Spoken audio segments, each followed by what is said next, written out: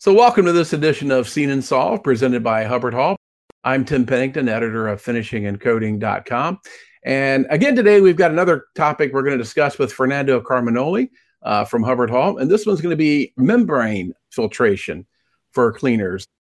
You're listening to the Seen and Solved podcast, brought to you by Hubbard Hall. Better results, less chemistry. Fernando, thanks for joining us again today. Yeah, all right. Thank you. Thank you, Tim, to having me. Yeah, that will be a pleasure to explain a little bit more about membrane filtration. So that's not a uncommon thing. When we're talking about chemicals, filtration is part of the process. A lot of different markets use membrane filtration, and that could be a broad of different filtration. I would say most of the medical market that produce medical devices or pharma, produce drugs, optical market, all the high-end wastewater market, oil and gas, food industries, they use filtration. They use membrane filtration to pick what is the element that they need to filter out from the reaction and keep the another elements working on the process. For our usage on the surface treatment today, it's very common to use filtration on the painting. When you're gonna, for example, e-coat, you use membranes to filter the paint, the pigment. So, but today we're talking about membrane filtrations to remove oil from the cleaner. When you're talking about a membrane and you have the liquid that you're gonna filter, that is mainly four different ways that we can call different process. Mm-hmm. The most common, also use it on the plating industry, is the reverse osmosis. So it's very common to separate ions, aqueous, salts, detergents, certain kind of detergents, and those kind of operation that I will describe, that's all related with what is the size of the membrane. The reverse osmosis, I think that is the big pores that we're talking about. Is like about 100 micron pores that you can do a reverse osmosis.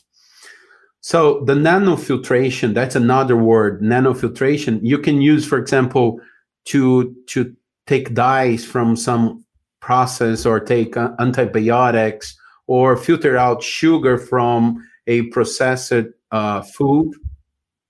That will be a really low, it will be like a 0.0001 micron.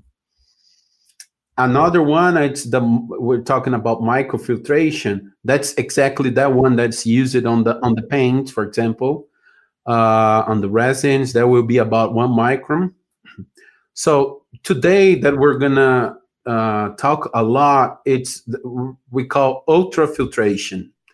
So ultrafiltration you can use like to select some proteins from the food, from some virus as well, and emulsified oils. So basically, that's exactly what we're talking about. You have a cleaner that will remove the oil from the parts, and this oil will be emulsified on the solution, mm-hmm. and passing through the membrane. You're going to discuss all the details later, but basically what we'll do is the oil will be trapped and the good cleaner will pass through. That's what you want it to happen there, correct? Right. So it gets through with that. Yeah, we need the good juice. Keep the bad out, kind of like my cholesterol, right? Good cholesterol and bad cholesterol. That's right. That, yeah. That's right. So okay, so let's so you got a shop that says that that they're dumping their cleaner solution way too soon, or way too often, I should say. So what process is suitable for membrane filtration there? Okay, so this, first of all, this is a patent. The membrane is patented. This is the company that Hubbard Hall acquired. Yes, Arbortech. Yeah, Arbortech, exactly. And that's why we branded now as AquaEase Infinity. So this is metallic membrane. That's another thing. That's a kind of different membranes that we can talk later. But they're already 40 market. Right. What is the most common market that they use this kind of ultrafiltration by the metallic membranes? I would say company that produce fasteners, everything that is loaded with oil, Right. everything that is loaded with oil on the soak tank, that this processing tank will be holded, and then you have parts coming up loaded with oil and need to be out free of oil, like fasteners carrying a lot of oils, tubes carry a lot of oils. Right. Brake calipers carry a lot of oils, like everything that is stamped, like steel stamped, then use the bending fluid. Reel-to-reel line that produce coils, that's also a lot of material, not that much oil, but you produce a huge area in a small tank normally. So those are some of the markets that we see that we could be used. You could extend the cleaner life using membrane filtration. Right. Okay. Great. So if somebody has a spray machine chamber with a split cleaner, would that be something that would be a candidate for using the membrane filtration? It depends. Yes and no. And I will explain why. Okay. When you're talking about a spray machine, you just describe it. This is a split cleaner. Normally it's a split cleaner because there's a tank on the bottom, the sprays on the top. Mm-hmm. The pump will take from the bottom the liquid and spray the good liquid on the solution, on the parts. Mm-hmm. And all the oil that will come up from the part will be seated on the top of the solution. So this oil normally you can take out with a weird or a wheel or a oil separator. There is a lot of way that you collect the oil from the top, and that's it. You don't need a membrane filtration. Gotcha. So why I said maybe? Because most of the job shops, or even if you do a captive production, it could be a mix of oil that come on the part, okay? And the cleaner, the specific cleaner that you use, it will split, but most of the oils, right? Most of the oils. Some oils could be on the solution, and this oil could be it's going to be emulsified. So just explain what is the one example. What is emulsifying? It's like when you have the milk and you have the percentage of fat or oil that's going to be there. It's emulsified because you cannot see the oil on the milk. It's there. It's mixed. It's the Right. water and the oil on the same solution, and you don't see different phase, different than the split. So some of the manufacturers, they will clean parts that the oil on the part could be, some oils will split, some oils will emulsify. But most, I would say it's not common. And then you need to see exactly this operation. But most of this application will be more for soak cleaner. Gotcha. When you have a tank, Mm-hmm. and then you dunk the parts on the soak solution, and this solution emulsified cleaner. That the surfactant is different. Hubbard Hall had purchased Arbotech, which had been around for a long time, very well known, and now you all have it, and you've kind of renamed it the AquaEase Infinity.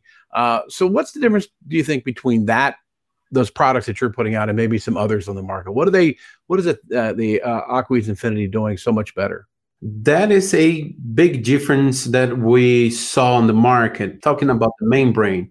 So always we look for the customer, and our goal is less chemistry, less discharge. It will be a saving for the customer. It will be a pleasure for us. So if you talk about membranes, there's for example, zeolite or some membranes that is made by plastic, Mm-hmm. by like polyurethane or some fibers. So those are rechargeable. You use for certain turnovers, and then you need to dump the filter. Okay. Some, for example, plastic, they're not good for high temperatures, for example. And then true. if you need to use as like common for a cleaner 170, 160, that will not be good. And then you need to use ceramic. So the ceramic also, it's good for the temperature, but it's not good for the pH. Mm-hmm. If you use a really high alkaline solution, which you need for some case, that will not be good. And also that's a turnover that you need to dump every cycle. Mm-hmm. AquaEase Infinity, it is a sinterized stainless steel membrane. We talk about metallic membrane. What it means, it will be suitable for 0 to 200 Fahrenheit. It will be suitable for 0 to 14, the pH. Okay. Believe or not, I visited a customer in Ohio, and they produce their large tier 2, automotive tier 2, and they using the same membrane for 14 years. If it was not metallic, exactly. If it was not metallic, it will not be there. So imagine the savings that brought a lot. Another point is you will save. What is another difference? It is a marriage between the equipment and the chemicals, right? So in the past, you see a lot of people that try the membranes, but for any cleaner. And then when you start to work on the cleaner, you start to filter out with the membrane. It was good on the beginning, on the first, second day, on the first week. But then it changes. And then the efficiency go down. Why? Because some membranes, they strip off the surfactant as well. So because the cleaner, mostly, they're made from builders, which is, the alkalinity for the alkaline and some weak or strong acids for the acid side, but let's focus on the alkaline side. So they're made from builders and they're made from surfactant. Some surfactant, they're not suitable for ultrafiltration for the membranes. What happened is, as soon as you pass the solution through the filter, it will strip off the surfactant. It means you're gonna check the concentration. The concentration will be there, 5%, 7%, 10%, whatever your suppliers say. But there is a lack of surfactant, and then it will not be the surface tension will not be as expected. The cleaning will not be as you expected, and then it start to go down the quality. The marriage between the knowledge on the equipment and knowledge on the chemicals, you can make this really good marriage, and that's the secret to last long. Right. Exactly. Well, that's my next question is, how long do these membranes last before replacement? You said that one that was there for decades, but how long do they usually? I mean, what's the averages that you've seen? That's the point. As soon as you take care of the membranes, as soon as you don't hurt the membrane, it will be forever. It will be forever. Like I said, 14 years. This is already outstanding. That's a payoff, I don't know how many times. Right, exactly. And today they're dumping the cleaner, I would say, every 2 months. Okay. First of all, the membrane, you don't need to worry about the membrane. The membrane will last a lot. It will last longer. You need to be worried how often you need to dump your cleaner to the wastewater or somebody else that will pick up your waste. So we have customers running already for 3 years with the same cleaner that they used to dump every 4 or 5 weeks. Wow, that's a tremendous savings if you, not even counting the downtime, right? But it's just a tremendous. You're just talking about the chemicals. Right, yeah. That's another topic, team. If we're talking about what is the value add that can bring, I know that I've been in so many different customers talking about this technology. Each customer has a different value add.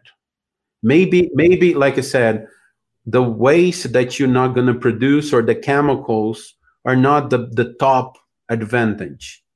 For example, we're talking about a customer that all the concentrated, they're not able to handle the wastewater, and they pay for all the waste to pick it up, all the concentrate. Only this, it pay off the equipment in on the 11 months. The return on the investment, only looking for this tangible, 11 months. If we're talking about, okay, you extend the cleaner life. That's another thing. When you're talking about cleaners, you use always the relation between concentration and how much oil this cleaner can handle. Let's say let's put over here one generic example. A cleaner that you need to add as the soap cleaner is a 10%. It can handle the oil as like 3%. 5% of oil will be the saturation point. When it's here, they're done. You need to dump because you're not going to produce good parts any longer. So 10% of 10%, and you need 10% because we will handle 2 or 3%. If you have almost zero, we're talking about 0.1%, 0.2% of oil that will be on the solution. And then you can reduce the concentration. Right. So it will reduce the amount that you're dragging on the rinses. That would be a saving. That's some tangible, I would say, numbers that you can reach out. You talk about the downtime. Imagine if you dump the solution every 4 weeks, and then all the time. Today you see how difficult it is for find employees. Even if your supplier has a product to deliver to you, it's good. But if not, you have to use as much as efficient you can do. So if you every 4 or 5 weeks you have to dump your cleaner, clean the tank, fill it up with water, put the product, warm it up, heat it up into the temperature, and then start up. This is all production that you're losing. Right. Exactly. Yeah. That could be a top one on some situation. Well, it's really the true cost of doing the work, right? It's the true cost of that whole thing. And most people don't know that. They don't have that configured into it, but there is all those things add up. Yeah. That's why we have a procedure. We always have a procedure in mind when you go and reach those customers. All the customers came to us. If you listen this podcast and you feel that you can be eligible, for example, what is the procedure normally we do? The first, we do one assessment. That's exactly what we're talking about. We're gonna look for the oils, if it's compatible with the membrane.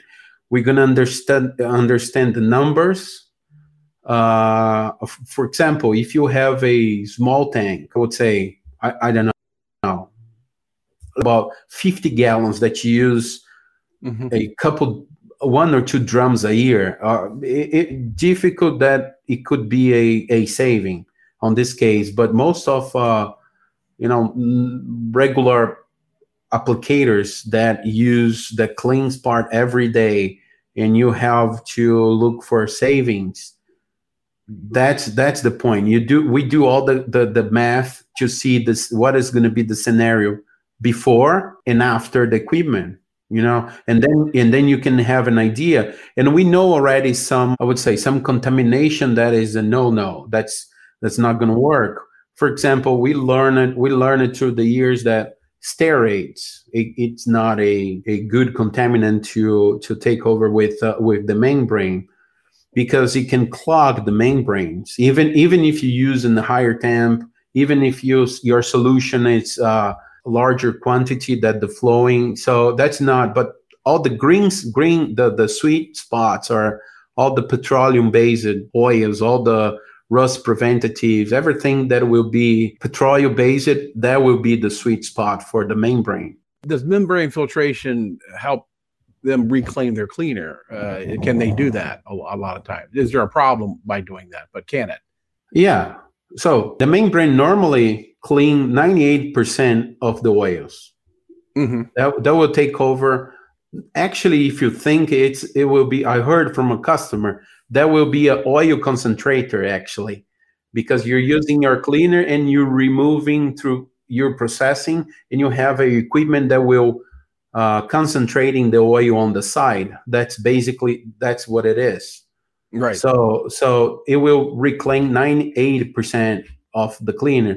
So the difference will be all the solution between oil and water and cleaner that will be discharged or will be treated. But most of the cleaner will come back to the tank. That customer for 14 years that I explained to you, that's a painting. It's a phosphate line that they painting, and then also they strip on the same line on the cleaner, and you see the cleaner. It's completely oiled and black by the paint, and when passed through the machine, it come back look like a fresh cleaner. It sounds like a magic. If you take a beaker and you look through the light, it's completely it's yellowish. It's like fresh cleaner. And that's what the magic happened. And then also we can do this. We have a small machines, bench machines that we can test it out. If the assessment come out good, we can go and try before on the small batch, see what's the result. And then if you like it, that's the way how we're doing now. We're doing like a risk-free trial. You open your line. We put the machine on your line, work for 1, 2, 3 months, whatever you feel comfortable. And if it works, it goes for, a buying or a lease. That's another thing. It seems like it's a no-lose situation. I mean, really just to try it out and see, how it could work. Exactly. Even more than no-lose situation, you start to win on the first day. You save on the first day. Right. You start seeing it right away. That's great information. Well, like you said, I think it's something that a lot of shops should take a look at if they're not using it. Like I said, they could get in touch with you and visit hubbardhall.com and see that other great information. But I want to thank you again, Fernando, for really explaining that of membrane filtration and the cleaning process. It's been very helpful. And I think a lot of shops definitely should be taking a look at this, just certainly become more efficient. Exactly. Thank you for the opportunity to clarify some more doubts. Please go to our website, hubbardhall.com. Over there, you can have a web form, and then we're going to reach back to you and see exactly how we can help you. Great. All right. Thank you, Fernando. Appreciate it. Thank you so much. The Scene and South podcast is brought to you by Hubbard Hall. For more podcasts, visit hubbardhall.com or wherever you get your podcast. Be sure to like and subscribe, rate and review, and join us on social media. Produced by AquaEase.